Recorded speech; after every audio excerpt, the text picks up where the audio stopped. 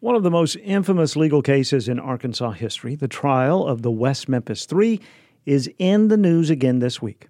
Tuesday, a prosecuting attorney asked the Crittenden County Circuit Court to deny a request to allow evidence from the murder case be retested. Brandon Tabor, with our partner station KASU in Jonesboro, recently talked with George Jarrett, with our partner Talk Business and Politics, who's been covering the developments. Last time that we talked, you told me that Keith Cressman wasn't opposed to having the evidence from the crime scene retested, but that was more than a month ago. What changed his mind? You know, Brandon, that's a good question. I don't know the answer to that. I tried to get a hold of Keith this morning to talk to him about the case. You know, yesterday on February 8th, they filed that motion in Crittenden County Circuit Court, and it laid out a number of rationales for not wanting the DNA testing to move forward in the West Memphis 3 case. A couple of them were interesting, to say the least, to me.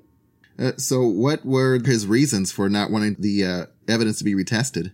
A couple of them were kind of procedural. I think that there was some question about like which county the Eccles team, when they filed their motion, if they filed it in the right county, because, you know, Crittenden County and Craighead County are in the same judicial district, but obviously they're two separate counties, you know, and the crime occurred in Crittenden County, but the case was adjudicated in Craighead.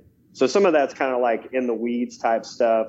One that stood out to me, though, was that the prosecution had made a case, or trying to make the case to the judge, that advanced DNA testing, if they use this MVAC DNA testing method, that it could alter the evidence in some way, meaning that the evidence could be placed into a solution and then all the DNA would be extracted. The argument they made was if you do that, then potentially if Jesse Miss Kelly Jr. or Jason Baldwin in the future requested testing, that the evidence would be altered, and so that might be a problem. The only question I had about that was the prosecutors had told me that they were going to seek a court order to destroy the evidence months ago. So the argument is that they're saying it could be altered if they use these DNA testing methods. And then the other, you have to juxtapose that with the fact that they were wanting it destroyed. So that one doesn't make any sense to me. How are the defense reacting to this petition from Cressman? Damian Eccles is, he tweeted out that he's basically accusing them of corruption and that they're continuing this corrupt process, that led him to be in prison for 18 years. And so he's not happy with it. They sent out some basic, that we're very displeased with this, and all that kind of thing. I've been trying to remind everybody, though, today, I think there's a misconception out there that somehow the prosecutor has stopped this process in its tracks. And that's not true at all. The only way this stuff could actually ever be retested is through a judge's order anyway. It takes a court order to do it.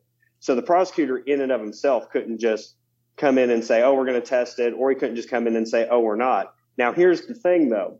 If the prosecutor had not filed this motion, he has so many days to respond to, Eccles' defense team's petition.